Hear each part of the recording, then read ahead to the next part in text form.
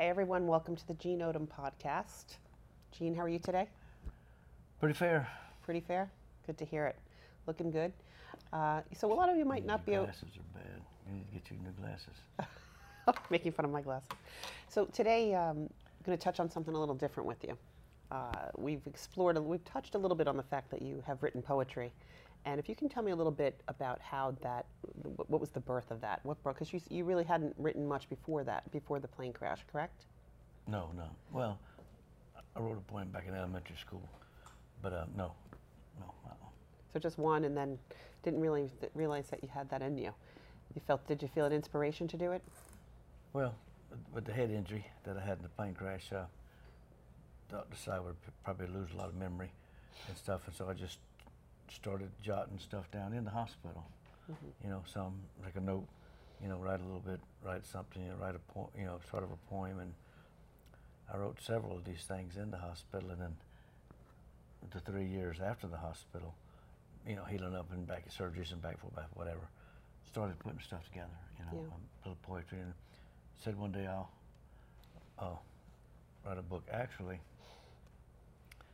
there was 3 girls that I met summer of '77, young girls, 16-ish, really sweet girls, and they kept on me about, you need to write a book, you need to put in poetry, so I started putting it together, and then they told me to do it, and when Alan Collins started to put his band together, he said, finish a book, put it together, and publish it yourself, and sell it at my shows. So that's how I put it together. Right. So, of course, the tragic events of October 20th, 1977 inspired sort of some creativity from you, of course. And I believe I've also, in my research, seen that you also had a dream about Ronnie that you shared with us. I just was curious if you could just touch on that again.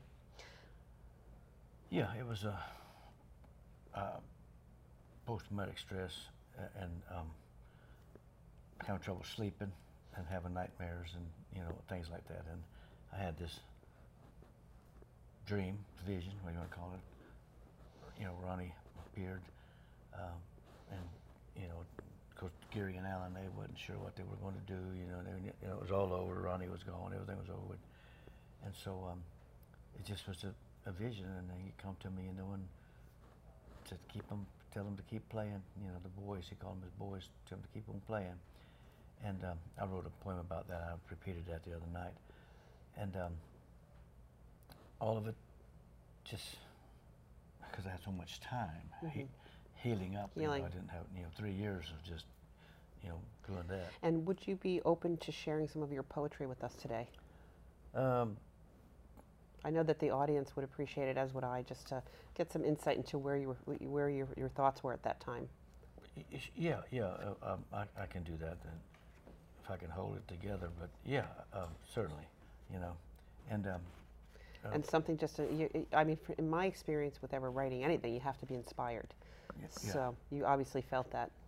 Yeah, and he was gone, and we were not only we were good friends, we were fishing buddies, and we grew up together, and he really looked forward to a living, and then his life cut so short, and me being a part of it. And it seemed like Ronnie had everything I've seen, footage and interviews and such. He really truly was a simple man, like you've described yourself. So that you had that commonality, and he was interviewed one time, I believe, in a bar, and it was like after a show, and the woman called him a star, and he stopped her right in her tracks and said, "I'm not a star." He said he defined success as being home with your family, watching football, hanging out, So he never changed. He never got that star trip going. No, he never did. That's hard to do. He was a blue jean, and he was shirtless. Actually, he's buried in a shirt like this. Oh, is that right? Yeah, and flannel with his fishing pole and his black hat and a flannel shirt. Yeah, and is this T-shirt? This is dedicated to Ronnie? It's I'll never forget you, sure. You know, and that's the title of the book was I'll never forget you. And how could you? You could never. such a defining moment in your life, a defining person in your life, really. He was Yeah. not only a musician and songwriter, prolific songwriter. Prolific. Yeah. Agreed. He was. You could use the term prolific human being. He was a. You had to know him to know him. Believe me. Yeah. Good guy. Quality. And so I started writing,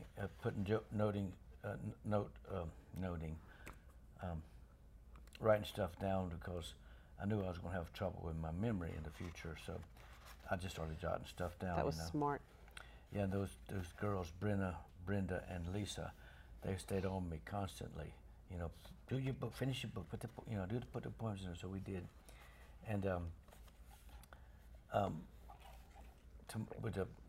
hate to use the term post-traumatic stress, PTSD, but boy, I tell you what, it's real. Ain't no doubt about it. Your doctor told you it was one of the worst cases he's ever seen with you, correct? Yeah, post-traumatic stress disorder times 5. Wow. And you know, it's a little bit the military, but you know, divorces and running the plane crash. It's just a long nightmare. And so this was December 23rd of '77. This was Right after the crash. Not long after the crash. I was in, I think I just came home from the hospital. And this was hard because I couldn't take no medication or nothing. I can't take narcotics or nothing like that. Sleep was tough to come by, you know, a lot of times. I was going to ask you, how's your sleep? Do you sleep or you have? It's challenging, yeah. Yeah, it's difficult. Usually when I'm so beat, like last night, I got home at 11 o'clock from my long drive. Yeah. You know, a couple hours I'll sleep hard, and then I'm up and up and down and up and down. The prostate, I got to get up and pee every, 30 minutes, 45 minutes. I'm sure a lot of people in the audience can relate to that. That's every man. That's they hit a certain point in their life. I'm thinking about doing a commercial. No, I'm thinking about taking it out, myself. Just chop that sucker out of there, That might be tough. Get me a little roofing knife and a mirror, and just gouge that prostate out. Yeah, let's avoid that, Gene. I might need somebody that knows first aid to help me out. Okay, so let's hear this. I want to hear one of these. I've never read your poetry. This was. I woke up one night, and thinking about him. This one is there's 2 of these. This is like Gone But Will Never Be Forgotten. There's the one started the book, and I'll read the other one that ended this book. Gone But Will Never Be Forgotten. A true Southern gentleman, I'm sure you'll agree. And if you knew Ronnie Van Zant, you know he was a Southern gentleman. That Ronnie Van Zant, a true Southern gentleman, I'm sure you'll agree. That's what Ronnie Van Zant was to me. A singer, a writer, a friend of mine, who I will remember till my end of time. My dreams and memories will always represent the joyous times that Ronnie and I spent. He and Jesus both were common men. They both died working for what they believed in. God, you could not have asked for and received a finer man, I do believe.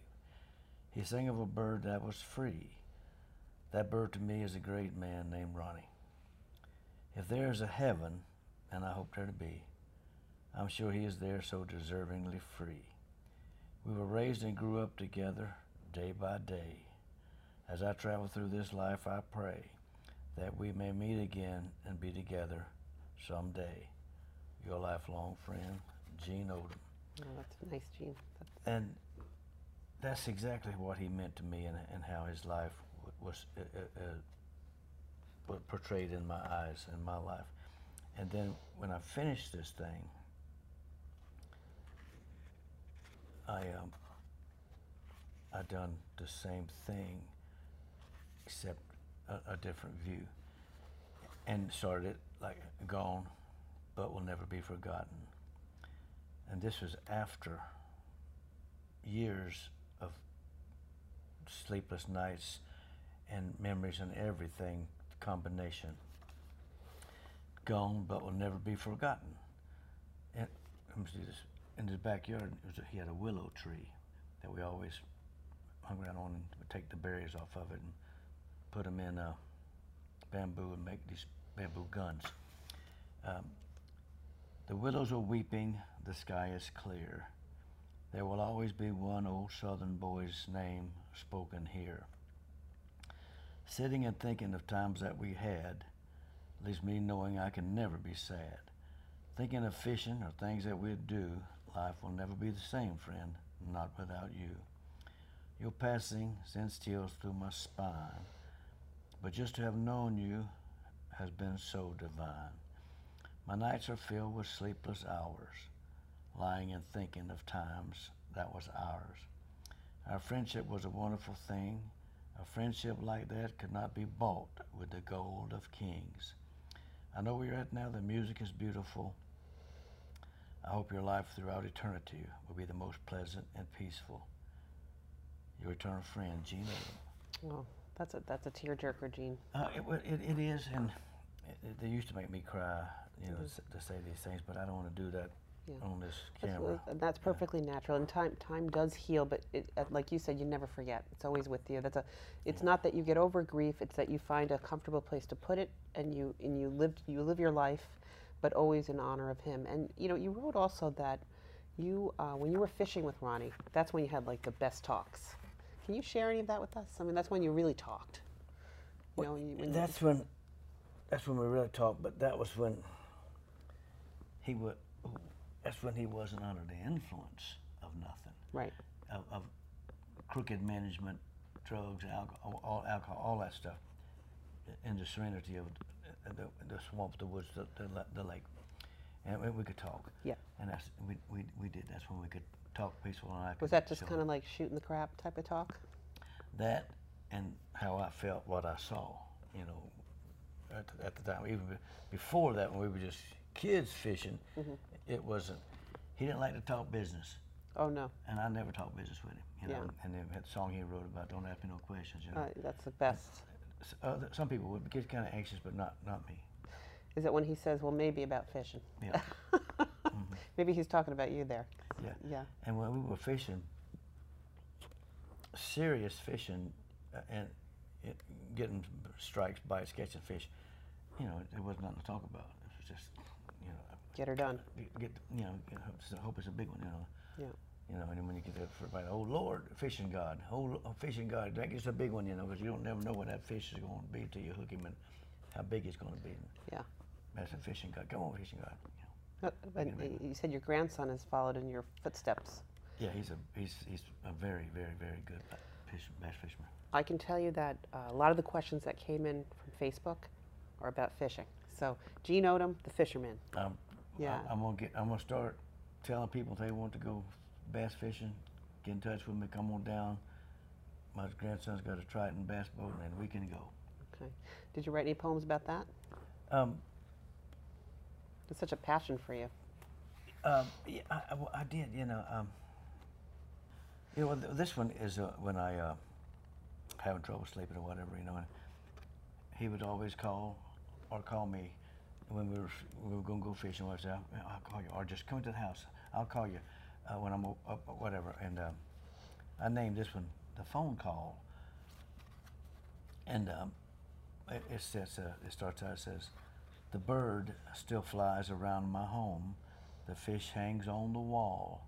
That old truck still runs the same, and I'm just waiting on your call.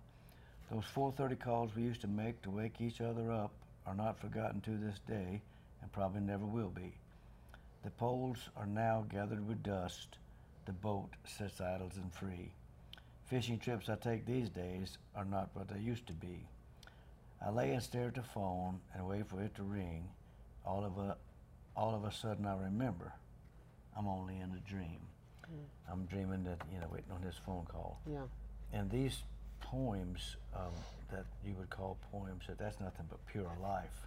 I mean, you could call it a poem, but it's... Well, that's why it resonates with people, because it's from your heart. It's real.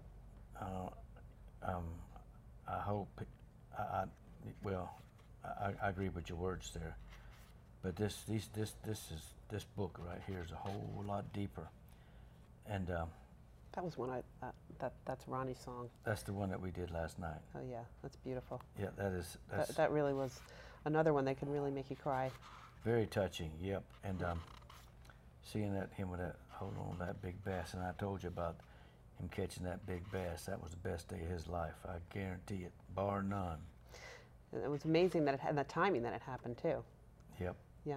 Right before we went on tour. Gene, is there another one that you could share with us today that Yeah, I'm trying to find that you it. think would be special for us? It's in here. I'm trying to bump Not into everybody. it. Not everybody is capable of writing a poem. I want you to know. It's not easy. Well, it's got to be easy if somebody with no education, dumb as I am, can do it. It's got to be easy.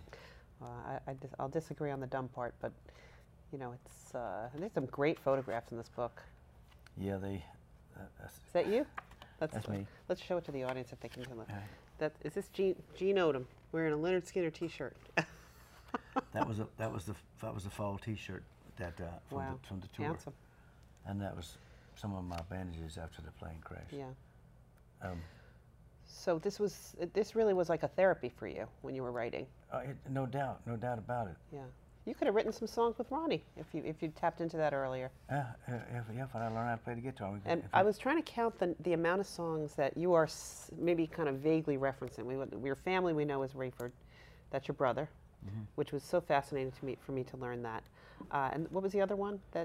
Curtis Lowe. The Ballad of Curtis Lowe. Yeah, he said that's all you going to get the. Well, the lyrics about picking up the soda bottles and taking them to the store, that was about me, because the Van Zants and Rosington, Gary lived way away from the store. Right. But the Van Zants were too proud to take Coke bottles to the store. Gene Odom wasn't. I'd go knee deep in that ditch head first to get a bottle of celery. Dumpster diving. 2 cent, 2 cent, 3 cent. You know, when Coke bottles went to a nickel. Money's money. God, I was filthy rich. Yeah. And also, what about, well, you just referenced too, the song where he talks about going fishing, maybe talking about fishing, maybe fishing. Yeah. Don't ask me no questions. So that's probably you that comes up there. Anything else that comes to mind?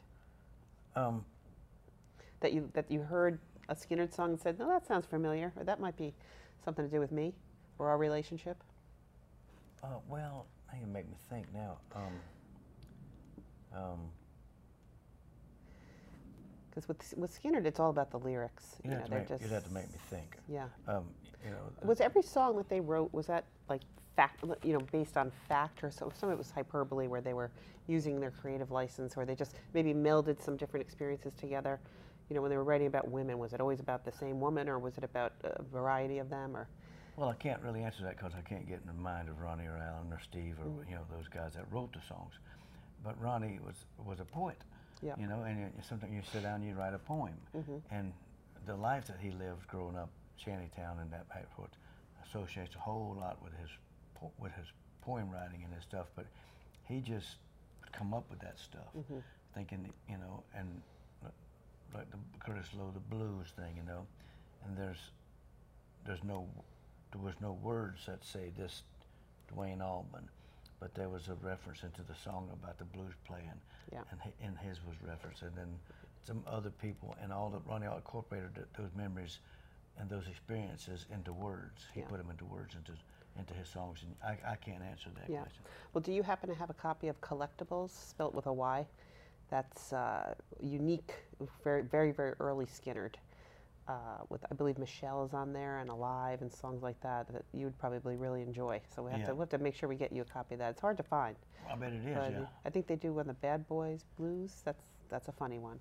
They had a lot of songs that they never recorded on. Yeah, and there's a big demand. There's also a big demand to hear it. Like, everybody loves when they went down to the crossroads. That was something that they routinely performed in there when they were just getting to the top.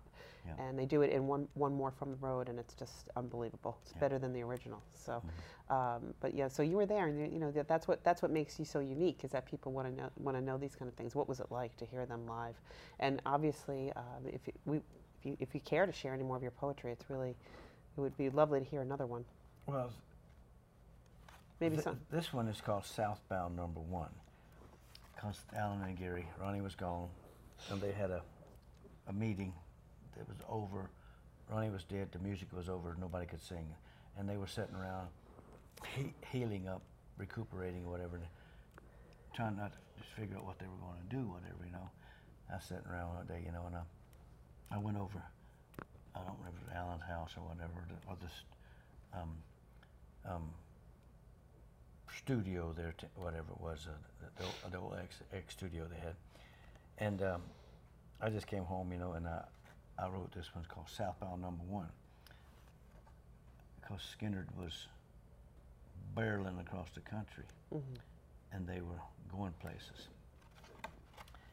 And it says, well, that old train, it got derailed one day while steaming fast.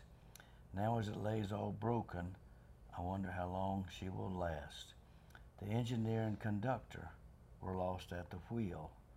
They were tangled in the mass of that great pile of steel. No smoke now rises from her stack, but she lies only inches from the track. Cars that were left standing are now filled with dust. Wheels that used to turn so fast are now full of rust. The whistle and bell are silent now. Will they be heard no more? I'll walk down to her boiler one day and try to open up the door. Will she ever be turned upright? Will she ever roll? Her track still runs across the land under bridges that pay no toll. And that was to get that Skinnerd train back up rolling, because they paid their toll. Yeah, they certainly did. You know. Yeah, and that's excellent. It really tells the story of just what you all went through, and I'm sure it seems to have taken years for everybody just to get back on track after that. It was such a shock. And do you have any stories about that? About watching the evolution of what happened with Alan, for example? I know that you were close friends with him growing up. A lot of people have expressed interest online asking about Alan. Alan is someone that is really revered in rock and roll, and as well deserved. They all are, but Alan seems to be the name keeps coming up. That so many people are asking about just little things about Alan, just to get to know him also a little bit. Well, when they got they healed up a whole lot faster than I would have. Of course, I wasn't in the band. I wasn't no musician. My healing didn't matter. But they started, practicing piddling and whatever, And let's see, was it 77? About 80, maybe 80. 3 years after the crash. They put the Ross Indian Collins band together. And the reason, to start with, they got the girl singer is because, go back. That's Dale, right? Yeah. Yeah, to go back, Ronnie was dead, it was over, nobody could sing them songs. And so they got the girl to do the singing. And they,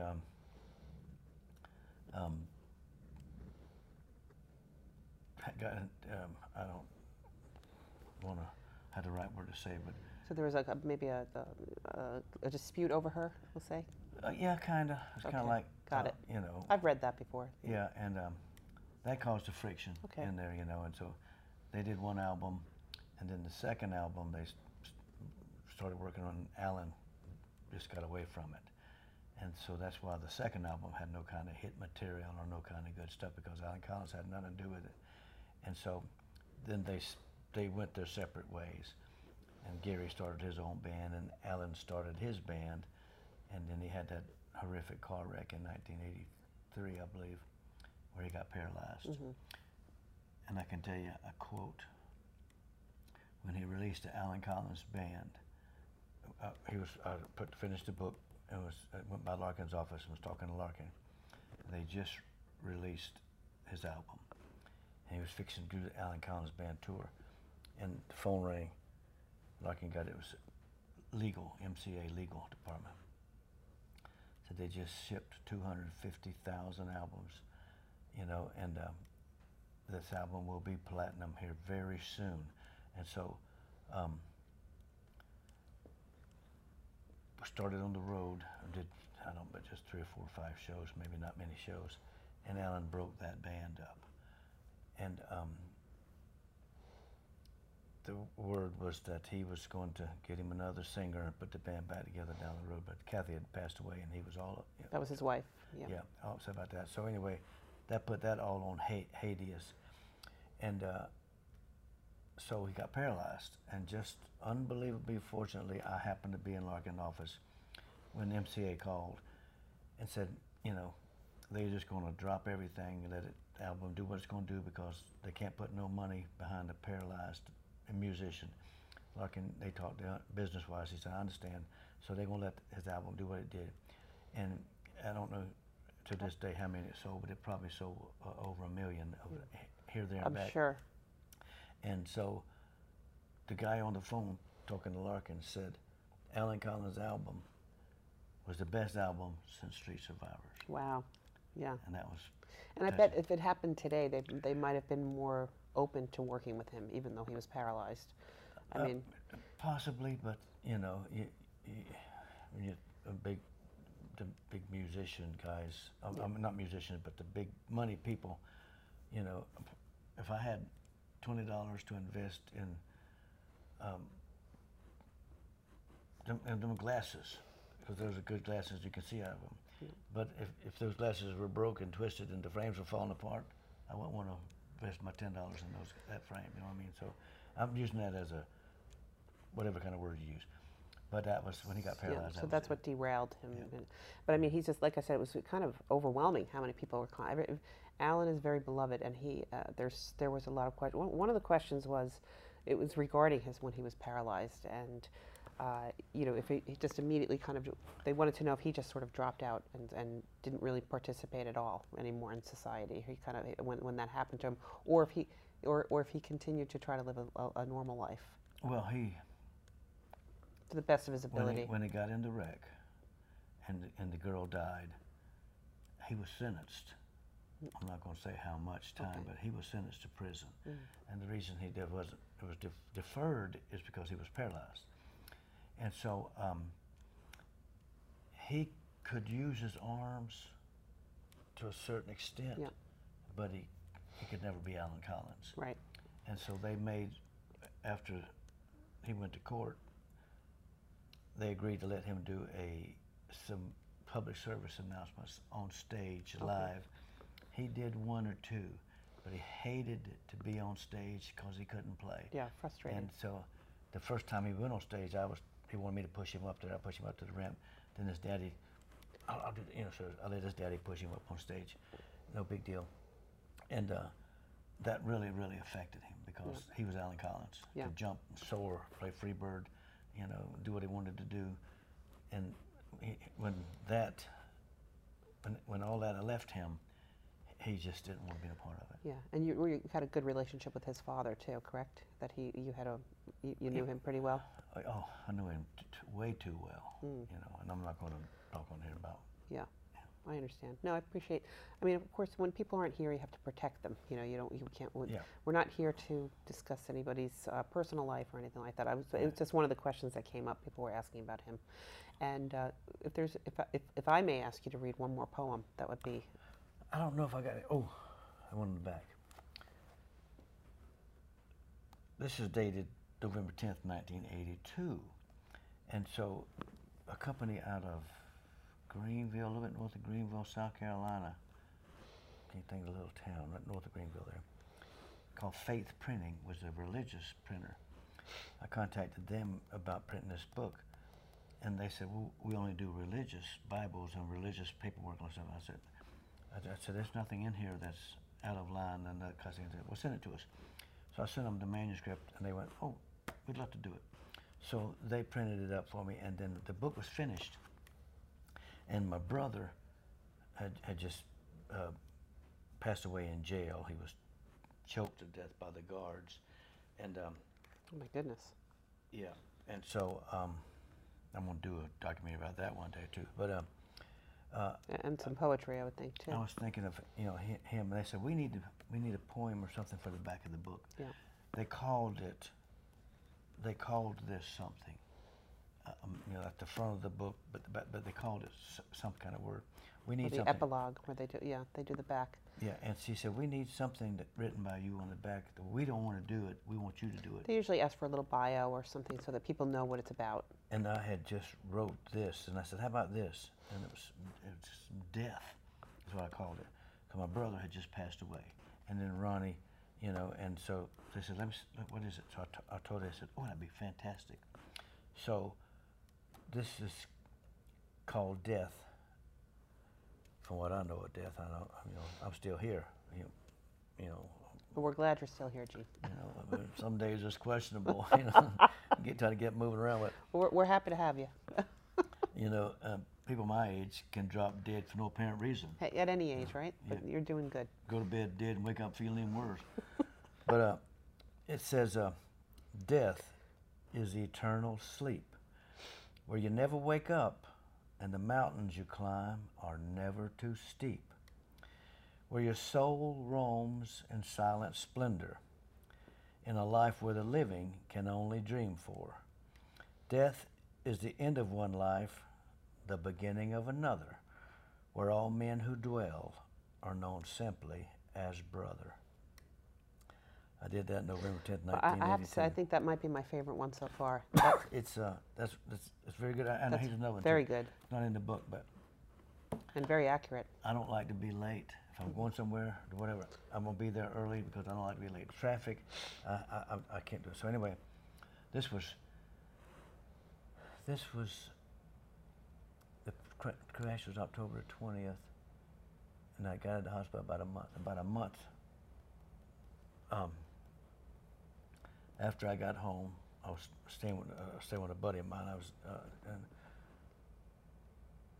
first 2 weeks I had to stay with my girlfriend because I couldn't get around, I couldn't move around, and so I had to stay a couple of weeks with her. I was home anyway, so I was going over to pick her up. Was going to get something to eat or whatever, and I was working on my book, and I had a little recorder beside me that I would think of something and I'd record with it.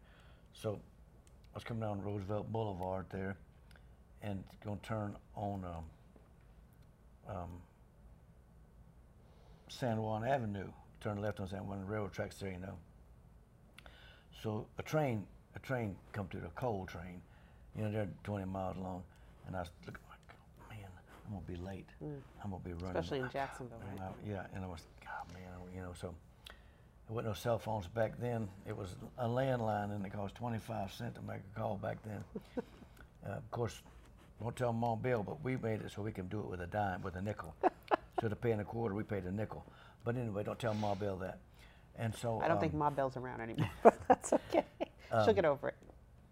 I was looking at my watch and I went, golly, Moses. I went, man, I punched the recorder on, and I went, it's called Time. It says, there is a thing amidst us all, better known as time. It only travels in one way, never to unwind. We look at our watch to tell what time is it now, only to wonder whereas time went. So fast, so silent, slow down. Yesterday I was 18, today I'm 29. Tomorrow I'll be 35, next year I'll be old man time. We're living our lives way too fast, and one day we'll regret the way we let time slip away and the times we can't forget. Friends, our time here is limited. An angel holds the key. So let's slow down our living. It's best for you and me. Wow. I wrote that. That's great, Gene. Just that fast. Wow. That's that's all beautiful.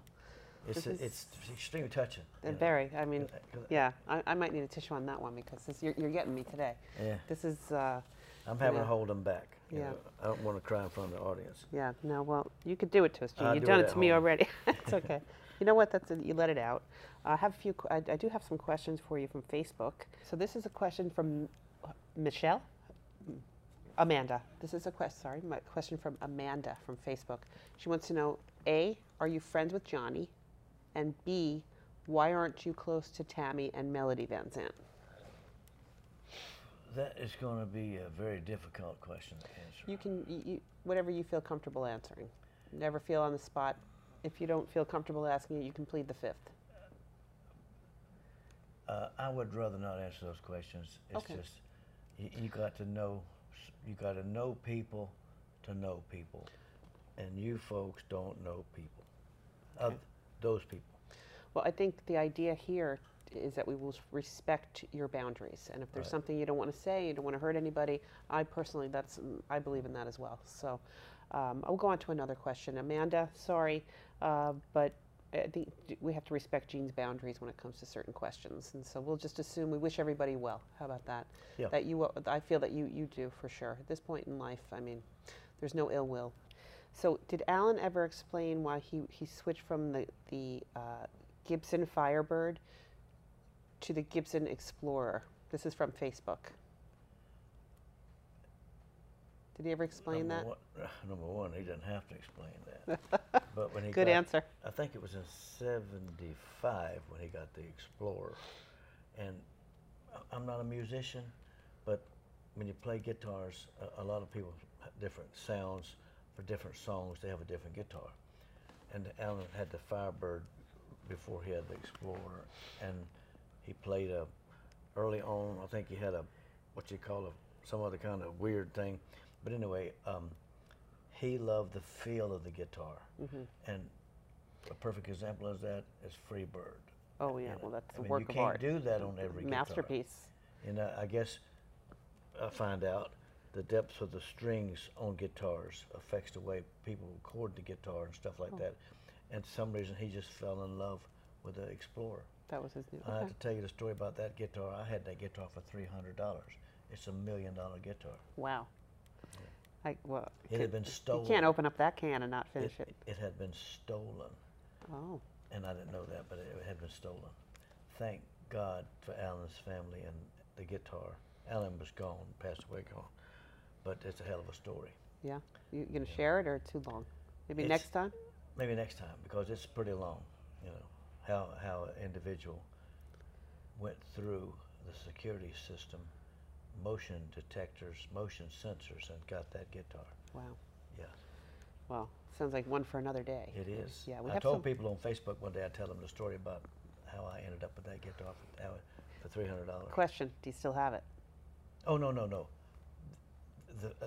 Oh, you returned it to the family. Yeah. I understand. Okay. Yeah. I'm sure that's a doozy. I have other questions for you though. They're coming in from Facebook. That's a great story. So these are these questions again. So I'm going to leave it to you, Gene, if you want to answer. I don't have the name of the gentleman that asked, but they want to know if you're friends with Gary, if you're friends with Artemis. I would say me and Gary. I saw Gary and Johnny and Donnie at Larry Johnstone's funeral, and the first thing Gary said was, "I saw your trailer about Ronnie's song, The Appointment Song, almost made me cry, Gene." Oh, that was nice of him to bring it to your attention. Yeah, and so to make a long story short about Johnny and Gary and Artemis, I don't talk about Thomas Delmer Powell. His name is not Artemis. That's his stage name. His name is Thomas Delmer Powell. I call him Delmer. So the question was, the first question was, are you friends with Gary? Really, that was the main question. And let's say you have a cordial relationship. Well, I want to make it a long horror story, just a bad picture. In '87, when they started the tribute tour, that was, like I said, for 10 shows only, and so Gary decided that he would keep going, along with Johnny, and that was against the deal. And so there was a big lawsuit. Ronnie's estate had to sue, and I took side with Ronnie's estate, and I kicked their ass in court, federal courthouse in Manhattan, New York. So I went against Gary. I went for Ronnie, my fishing buddy, his family and his kids, and I took up for that. And so the reason I didn't track Gary down and just beat his brains out is because him and Ronnie started the Leonard Skinner Inc. Corporation, and got Alan and the rest of the guys. And so I accepted the fact that Gary tried to do a hostile takeover type thing. I don't know. I'm not a businessman, and so thinking that Alan would go along with him. Alan didn't go with him, so his hostile takeover didn't work. And I was the only person. This book right here is my book agreement contract for this book in 1983 is the only thing that won Ronnie's lawsuit. I could prove that they were lying, and that the deal that they did wasn't true. Called a blood agreement. So anyway, this is what won Ronnie's lawsuit for my dead fishing buddy. And so Gary says, "You'll never travel with my band again." And so that's his prerogative. Yeah. And so I don't try. And so But he was a gentleman too at the funeral, so that you shook hands. We, And, we, we spoke briefly, but Good. To call myself a friend of Gary Rosington, Okay. no, I wouldn't, because you don't know that when I call you my friend, I could go to you and borrow $50, or you could come to me and borrow $50 if I had it. But I'm gonna leave friendship out of it, and that goes for Johnny too. Okay, that's it's a fair, honest answer. I have other questions, but getting away from that kind of that line of questioning was probably. I think that you know, they like I said, people have been reaching out from Facebook, and you know, they're loaded with questions for you. And I had another fishing question for you. Sure. What was the last time? What was the last time where you had a big where you caught the most fish? Where I caught the most fish? Yeah. Not your grandson, you. A couple of weeks ago, I was. And where? That was the other part. Right here in Lake Apopka in Apopka, in Orlando. not Apopka, no. I'm thinking right here in Inverness. Okay. I can't think of the word. Chain of lakes that runs through Inverness, a bunch of lakes. And then right before that, I went out to Oklahoma to visit my daughter and some Skinner friends out there in south of Kansas City. She's an old Okie? Yeah, and in Kansas, some Skinner friends invited me to come up. They got a bunch of old school land with several lakes on it, and if I would come up there and said, Gene Odom, nobody can fish these lakes, but whoever we want to anyway. So went up there, and it was her territory, and I caught so many bass I had to quit counting them. Wow. I mean, okay. But it's a private lake, you know, and I had a good time. Yeah. Well, that's a great feeling. Oh my God, yeah. Were you jumping up and down? It was almost repetitive, redundant, or whatever, right word, you know, and had a good time. Yeah. Another question from Facebook was people want to know what does Gene Odom listen to now other than Lynyrd Skynyrd? When you're besides, we know about Skinner, we know about Haggard. Anybody else you're listening to? Hank Williams, Lefty Frizzell. Lefty Frizzell. Okay. Lefty Frizzell. That's, I mean, my daughters know when I die, they can play Freebird if they want to, but don't put Hank and Lefty on, you know, and it better be played. It better be played. Yeah. Because I got a song written for them about just exactly at that time. Yeah. How I better be presented. Well, let's hope that's not for a very long time, Gene. You just don't never know. Yeah. Well, you never know, and that's all of us, right? We Oh, all yeah. live. We all live like that, Gene. So that's life, and that's why it's so good that we're capturing these moments together, and that you're able to share with your audience, which is large. And people, there's a genuine interest in your life, and Ain't got nothing better to do, have they? I have another question for you. You ain't got nothing better to do if this life gets on you. Oh. Who played the drums for Artemis back in 1980 when he wrecked his car and broke his leg?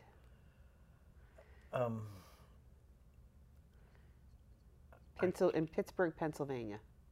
I think it was a motorcycle. Oh, it was a motorcycle. I'm not sure, but I can't. Motorcycle. I can't, Yeah, it was. I can't remember because, to be honest with you, I'm gonna shoot straight from the hip. You? Yeah. Never. I'm gonna shoot straight from the hip. Artemis don't get in my mind. Okay. You know, I mean, I don't think about him. Yeah. I don't want to get into it, but I just. Well, this is how people I'd get to rather know you, and they think might. about fishing. I hear you, and this is how people get to know you on your podcast. Is that now you're introducing yourself and you're letting people know what you're comfortable talking about, and they're just asking questions because they want to know because you were there. But of course, that's something that you don't want to comment on. That is respectable. I mean, for sure. Yeah. How did Ronnie get the Hell House? Sorry. How did he obtain that? Was it a rental agreement? Like, how did he get it? Because it was a smart move. They needed to be away from everybody. Well, that's how it happened. Let's start from the very beginning. When Ronnie, the band was put together, and they had a group of Ronnie, Allen, Bob Burns, Larry Johnston, and Gary Rosington. They needed a place, so they went to Bob Burns' carport, which was a garage, and back then it was enclosed as a garage, and they rehearsed in the garage. didn't take long for Bob's family to say, y'all got to go. So they went around a corner to Larry Johnstrom's house and got in Larry Johnstrom's living room. And, and then Larry's mom and daddy went, you got to go. You're out of here. So they went. The neighbors couldn't have liked that, yeah. No, and so I think Ronnie and Judy had an apartment over in Riverside, Avondale, Riverside area. They went there briefly. And so then they went to Old Mandarin on Mandarin Road. If any of you people live in Mandarin, you know what Old Mandarin Road is on the riverside. They got a place there and stayed there for a while, but the folks in Mandarin said, y'all got to find someplace else to go. And so Joe Crimp, which was a real dear friend of theirs, and Gary's, him and Gary were really, really close. Joe Crimp lived right down the creek, around the creek from the Hell House. So Joe told him and said, hey, this place out here is possible to talk to Johnny Hickenbotham that owned it. And so that was perfect. It was out in the woods. Nobody could complain. Nobody would run them off. And they stayed there until we finished the studio right before the plane crash in Riverside, and we're going into the Riverside studio. So they were going to have a different, like more obviously established recording area. Yep. Studio. So what I've read about the Hell House, and it was literally hot as hell. Hotter than a fox in a forest fire? It was just a little place. The Hell House was probably small. 20 or 30 feet, maybe about 20 feet. Just a small, like one little kitchen, like a little efficiency apartment. One bedroom, a bath, and a little kitchen, and a little tiny living room. And that's the whole living room area. Kitchen is where they set up and rehearsed. Yeah. And I've also, in some of my readings, Ed King, I think, was saying that he was assigned as the new member, that he had to watch it one night. He had to be the patrol. I don't know if they were maybe they were hazing him, breaking him in a little bit. Well, right after they got there and started rehearsing, setting up, somebody came up from the riverside on the creek, stole all their equipment. Oh. I might know who that guy, but I ain't gonna mention his name. So somebody had to start staying there because they stole all their equipment. Wow. Yeah, so he was creeped out, though. He wrote that it was terrifying. Yeah, it was back in the woods. The gators, and he wasn't used to all that. He was a California boy. There's still big gators and cottonmouths right there. There's a cottonmouth, one of the biggest ones in the world, right on that dock right now today. Did you all go swimming there? I can't imagine going in that water. I read that you did. They did. They did. I mean, and then they built, Ronnie, Allen. Built a temporary old dock board. Yeah. Well, the dock was there, but a diving board. Okay. And then, it's so hot in there, I mean, it'd be 185, 90 degrees in there. They weren't worried about gators?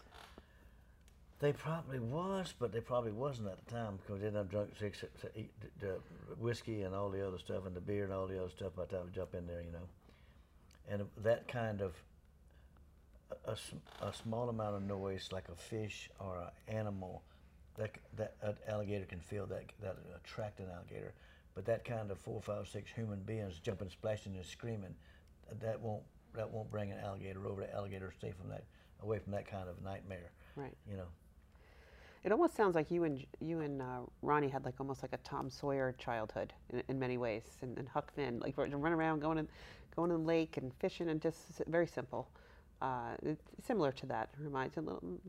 It was not easy, but would you say that would be a fair assessment? Yeah. We loved, and we loved fishing. We started fishing for black bass long before anybody ever fished for black bass. Really? And a long time. I'm talking about in the late 50s as 8, 10-year-old boys. Yeah.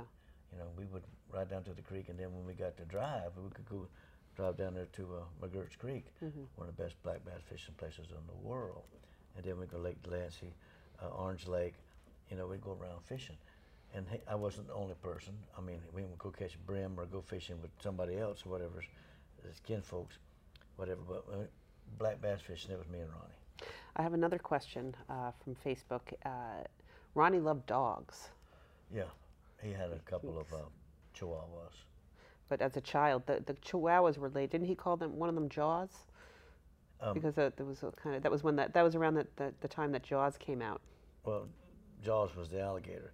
Now he had I know one was tiny, and I'm not sure if he had 2 at the time of the crash or just 1, but I know he had 2 for the longest time. And what about as a child? Were there any hound dogs or anything like that that you recall? We had dogs, and the neighbor had dogs, but I don't think the Van Zants had no dog that I recall having a dog. I don't recall the Van Zants having a dog. They could have, Yeah. but I don't recall it. Yeah.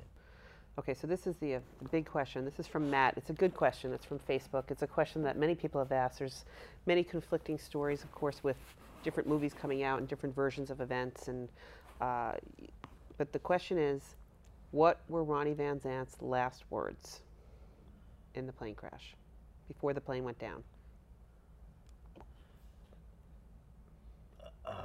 His last words were, and I hate to repeat it.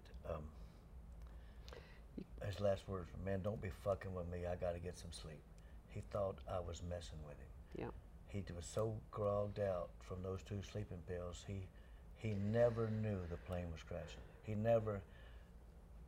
didn't have time to realize the plane was crashing because I got him up from a fog from those 2 sleeping pills and of the effects of the alcohol and the cocaine the night before. Right. He was so drugged out. And probably irritable too, and tired. Well, You're tired. I got him up off the floor and pushed him in there. He went from being in alcohol, drug-induced, narcotic-induced sleep. The pills, sleeping pills. One sleeping pill, but he had taken 2, so he was completely. He was anesthetized. He had no idea. He thought, because we used to joke about the plane crashing. He said his last words that I could hear was, "Don't be fucking man." I slapped him, and then I said, "The plane's crashing," and then somebody said trees, and then I started to run back to my seat. And if he hadn't unstepped his seatbelt, he'd probably still be alive. Yeah. And also, before you got on the plane, he kind of had a fatalistic view of it, I guess. That has been reported that he reportedly had said, "When it's your time to go, it's your time to go." Well, that was an after effect of, because I had went to the airport to argue with the pilots. Between the airport and me coming back, the pilots were telling them that Gene Odom out here, talking about this, that, and the other, trying to stop this, work on the plane, whatever. And then the road manager was telling them, Gene's out there messing with the pilots. Don't pay no attention. The pilots knows what's going on. The pilots say the plane's fine. Everything's going to be good. Let's go. We're going to Baton Rouge. And a couple of the girls didn't want to fly. Billy didn't want to fly.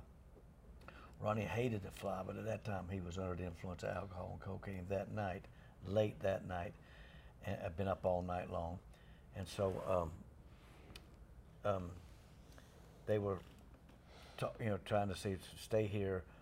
We don't want to fly." A couple of the girls wanted to take a commercial line, and so what it boiled down to was the road manager and the pilot saying, "Everything's fine. We can fly. The plane's good." The pilot said, "Everything's good. And we have a night off." That's why I begged the pilots to work on the plane there.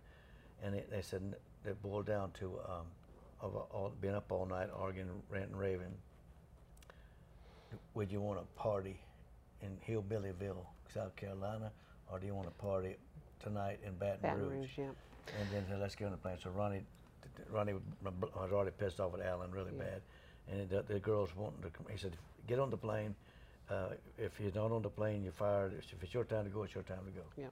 And Gene, not to cut you off there, but just to let the audience know, if these stories are so intriguing and so touching, and your memories of what took place, you can all see it. It's streaming on Amazon. Also, you can buy the video, the DVD. I'll Never Forget You, the last 72 hours of Leonard Skinner. It's very well done. It touches on everything here. So we're just sort of raising the surface here, but if people want to go deeper, they can watch this. And also, you can also get signed copies from Gene on the website. Additionally, if you feel that the true place to go and pay your respects to Leonard Skinner is the memorial in Gillsburg, Mississippi. They did a beautiful job. Lovely people have opened it. And the people that were really the farmers, they were the first responders. Literally, you can most likely meet them when you go there, which is really, they really open up their arms to you. And you can go pay proper respects to where these souls departed, essentially. And I encourage you to do so. Gene, we're going to wrap it up here, but I would like to ask you. Tell them the date, June the 6th. Well, they're working on some things down there where they haven't landed on a date yet, but they're working on having more events where they had Nothing Fancy perform back in October, and a lot of people from the Van Zant family attended. It apparently went quite well, and it really is a beautiful tribute. I mean, if you're a Southern rock fan, you and your friends need to take a road trip down there because it's an experience, and it's where I got to meet the great Gene Odom and develop this friendship. Gene, I would like to end this today, and today I'm not going to put you on the spot, and I'm not going to say, hey, Gene, make me laugh, because that puts you on the spot. But I know you always have some words of wisdom for us or something that you'd like to share, and if you care to, thank you for sharing your poems, first of all. They were very touching and moving, and I think you really, truly have talent, and I'd like to see them set to music, quite frankly. I ain't got no talent. Well, my talent is not having no talent. Okay, well, whatever it is, you got a big audience listening to you. Anything you'd like to say to anybody? Any out there in Facebook land? Yeah, well, keep my old Fishing Buddies music alive. Y'all doing a good job. You like it, and keep a spirit alive. Leonard Skinnard, I'll never forget you. And maybe one day in the near future, I may reprint this book. Just hard to try to find a printer, but we may reprint this book the pictures are amazing in there. In verbatim, we might reprint it. So you might have a chance to get one. They're go on the internet, I hear, for quite a bit of money. I wish I had a box of them, but Amazon, not Amazon, or Amazon, eBay, or whatever.